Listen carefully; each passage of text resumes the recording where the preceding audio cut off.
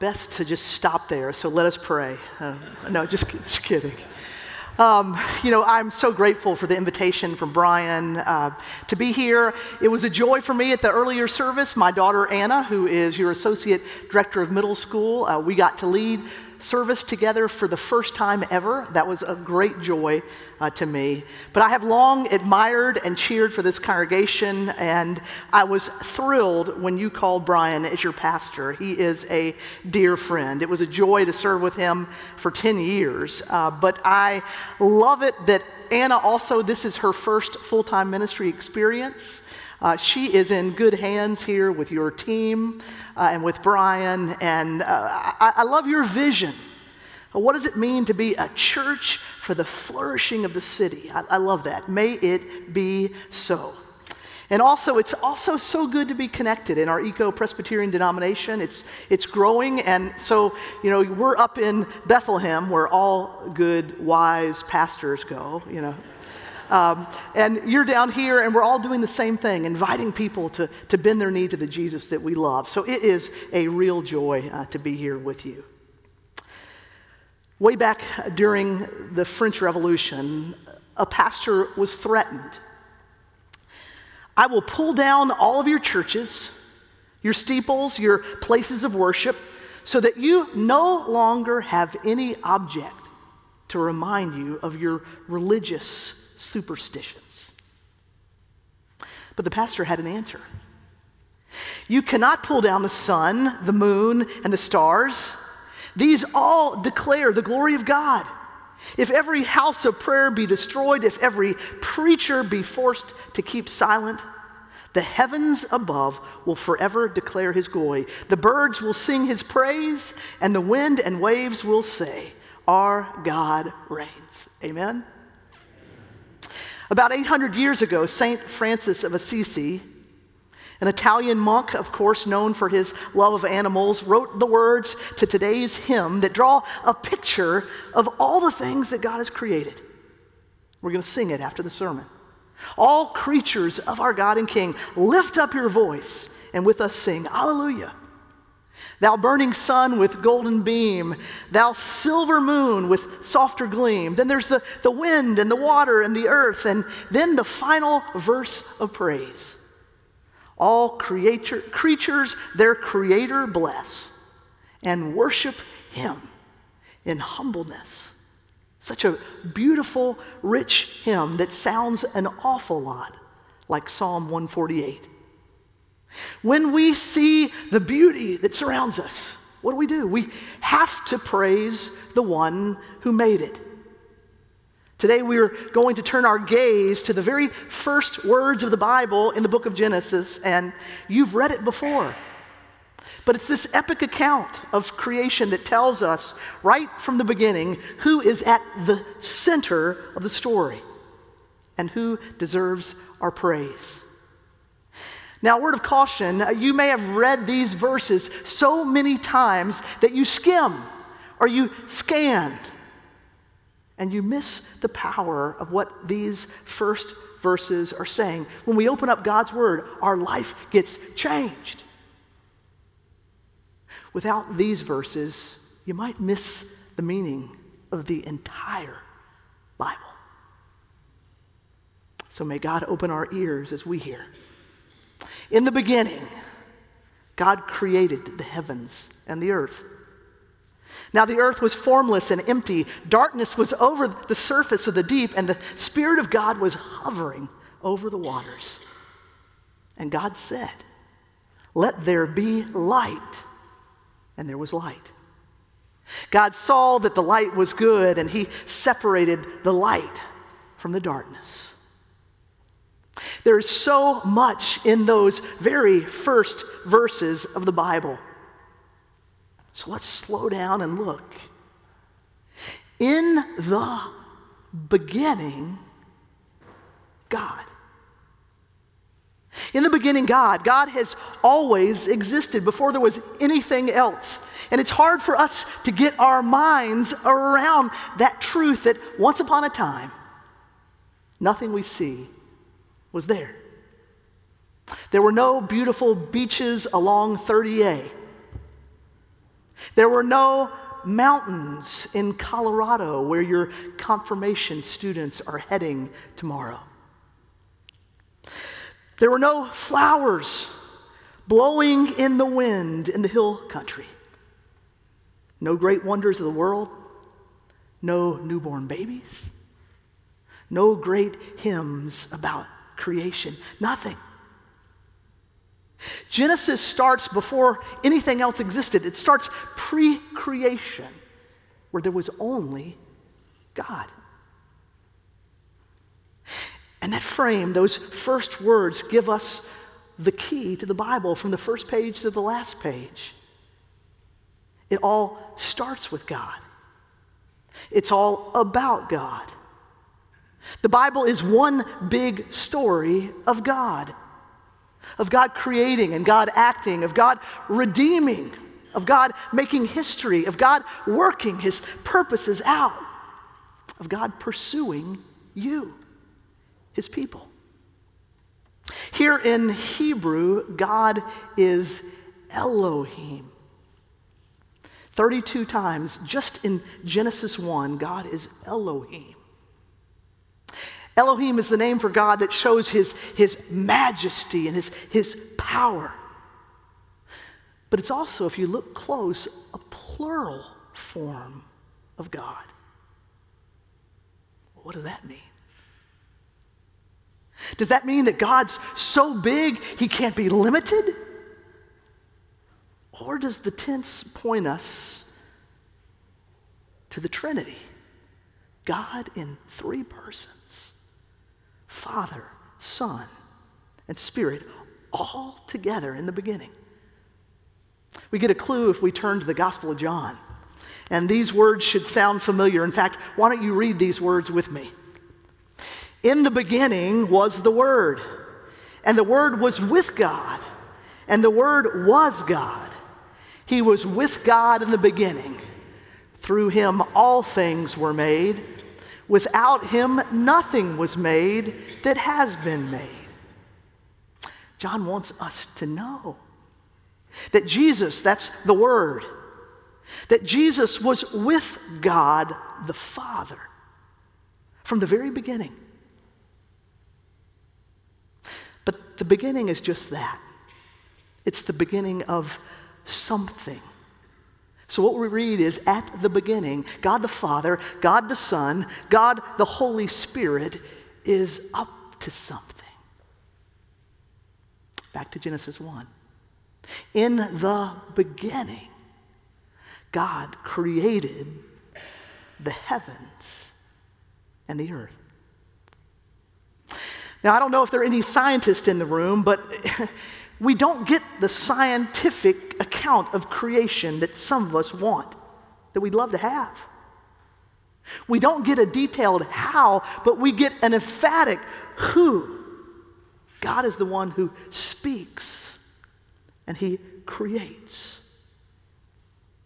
Isaac Newton was one of the most influential scientists of all times, and he had friends who were atheists, who couldn't imagine that there was a God, and couldn't imagine that God had created. They thought the universe just happened. Well, one day, one of those friends came to see Newton, and Newton showed him this incredible model of the solar system. It had the sun and the planets and the moons all in the right place. And the size of those spheres were in proportion. And the planets revolved at just the right relative speeds. This atheist friend admired the model. Said, "Oh, that is so intriguing. Who made it?" Newton said to him, "Well, nobody. It just happened." All right, it's a joke. Come on, give the preacher a little help.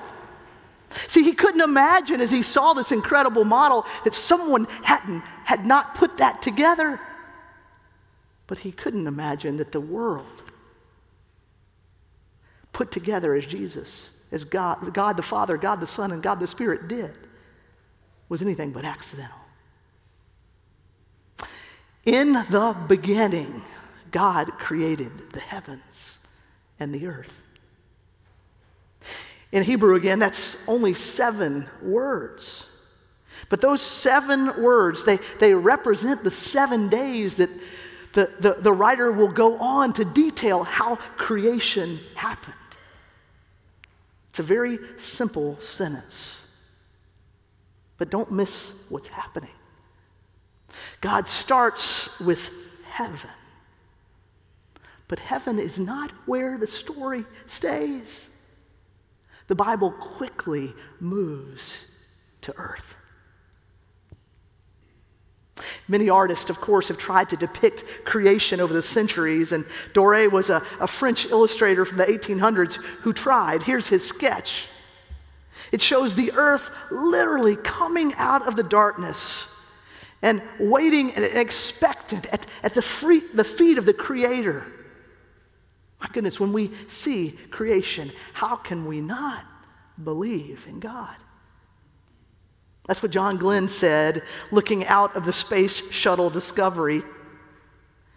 He said, to look out the window, as I did that first day, to look out at this kind of creation and not believe in God is to me impossible.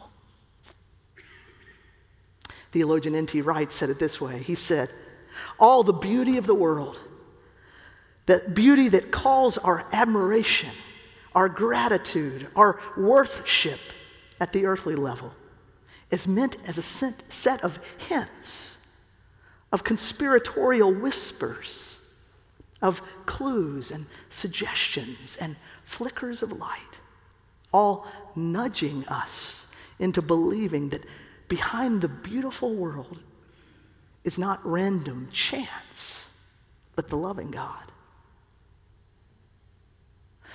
The closer we get to creation, the more the story unfolds. God created the heavens and the earth and the sea and the land and the plants and the flowers and the animals and then us humans. Far away, it looks pretty good, but up close, we know there are some problems. But God has plans for that too. See, it all starts with God. God is at the center of it all. He was then and He is now. And so right out of those verses that we read, we see what God did. But it's not just for back then. It's what also God can do for you. God can turn your nothing into something. It's really powerful, isn't it? That God took a formless and an empty void and made the entire world. I mean, it's so hard to get our heads around it, but that's what God did. But that's what He can do. I don't know how you came in this morning. I mean, you look really good this morning. But how are you? I bet some of you think your life is nothing. You wouldn't tell anybody in here. You think you're insignificant. You think that God has more important things to do than to work on you and to work through you. But that's at the heart of who God is. See, God made you. And when He said that the rest of creation was good, He said, we humans, you, are very good. Now, our son's in medical school, and I got to say, Mark and I are vicariously experiencing it with him. When you see how the human body was made, indeed we are fearfully and wonderfully made. Scientists, when they value the human body broken down organically, it's only worth less than $5. But put together, formed by God, the body is valued at over $45 million. Now, I want you to turn to the person next to you and gaze into their eyes. I wanted to create at least one awkward moment for you in church. It's pretty awkward, isn't it? All right. Now, what's crazy about those eyes that you see? There are 130 million rod-shaped cells that help you detect light in your eyes. There are 6 million cone-shaped cells that help you see color. Your eye muscles, they move 100,000 times a day. And if your legs work like that, you'd clock 50 miles worth of steps on your Apple Watch. That's a lot of steps. A little less awkward, look at your finger there.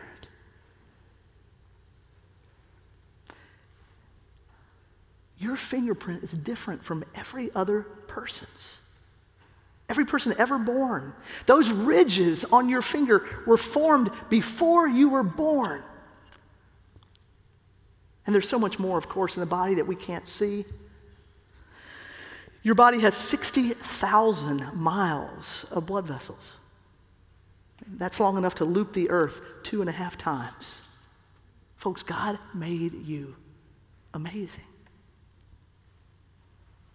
You never asked to be made, did you?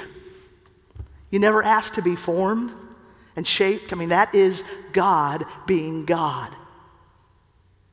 But folks, he didn't stop when he created you. God is still at work in your life, whether you know it or not. See, he made you to know you. Don't miss that. He made you to know you. He made you to make your life more than you can imagine it to be. See, the same power that created the heavens and the earth, and the same power that created amazing you, and the same power that raised Jesus from the dead. Folks, that is the power that is at work in your life when you receive him and invite him and give him your life. See, that's what you were made for. That's what he longs for you to do. And you will never experience the life you were meant to have until you let the Creator be at the center of your life. See, God can take your nothing and turn it into something. There was a doctor and an engineer and a politician. Does that about count everybody in the room? Okay, close, right? There's a doctor, an engineer, and a politician, and they were arguing over which profession was the oldest. The doctor argued, without a physician, people could never survive. So I'm sure that mine is the oldest profession. The engineer was having none of that. In his very ordered way, he set out the case. He said, before life, there was complete chaos, and it took an engineer to create some semblance of order from the chaos. So obviously, engineering is older. But the politician interrupted and said, who do you think created the chaos?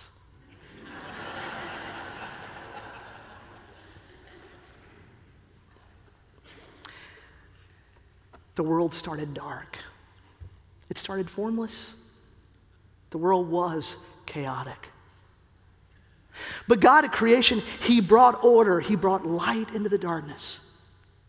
He separated water from the land. God created out of chaos, and then we brought chaos and darkness right back in. It didn't take long for brother to hate brother, for husbands and wives to be alienated, for humans to enslave other humans, and on and on and on. Read the Bible, but also read the paper. We live in a chaotic world. And we're no stranger to our own chaos and darkness if we're honest. It's in our homes. It's in our hearts.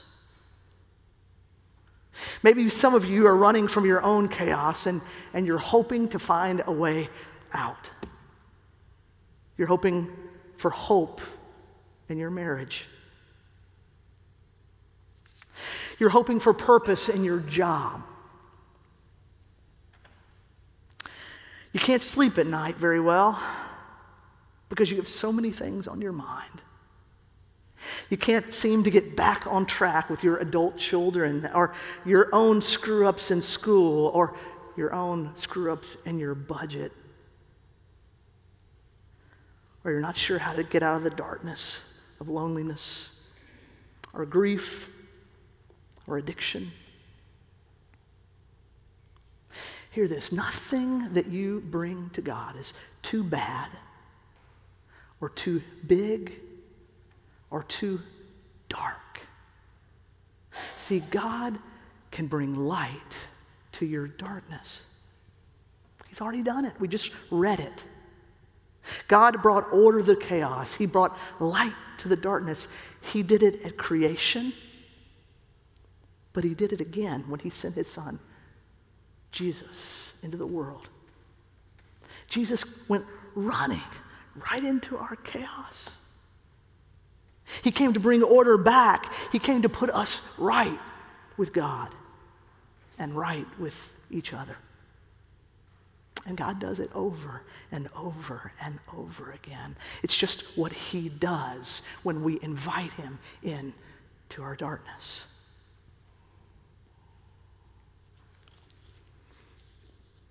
John Ortberg tells the story that comes from the memoir of Mary Ann Bird. Powerful story. Mary Ann was born with multiple birth defects. She was deaf in one ear, she had a cleft palate, she had a disfigured face, a crooked nose, a lopsided feet. And as a child, Mary Ann suffered not just from all those physical limitations, but she suffered a lot emotionally because children were mean. They kept saying horrible things about her. Mary Ann, her classmates would say, "What happened to your lip?" And she would lie. She said, I cut it on a piece of glass. One of the worst days at school for Mary Ann was the day of the annual hearing test. It went something like this. The teacher would call each child to the desk, and the child would cover first one ear and then the other. And the teacher would whisper something to the child like, "The sky is blue," or "You have new shoes." And if the teacher's phrase was heard and then repeated, the child passed the test. Mary Ann would always cheat on the test because she didn't want to hear any more teasing or laughing about her. She would secretly cup her hand over her one good ear so that she could hear what the teacher said. One year, Mary Ann was in Miss Leonard's class. Everyone loved Miss Leonard. She was a favorite teacher. And every child wanted to be recognized by Miss Leonard. Everyone wanted to be her favorite. Then came the day of the dreaded hearing test. When her turn came, Mary Ann was called to the desk, and she cupped her hand over her good ear, and Miss Leonard leaned forward to whisper. Here's how Mary Ann writes it. "I waited for those words, which God must have put into her mouth, those 7 words which changed my life. Miss Leonard did not say, 'The sky is blue,' or 'You have new shoes.' What she whispered was, 'I wish you were my little girl.' And that changed everything.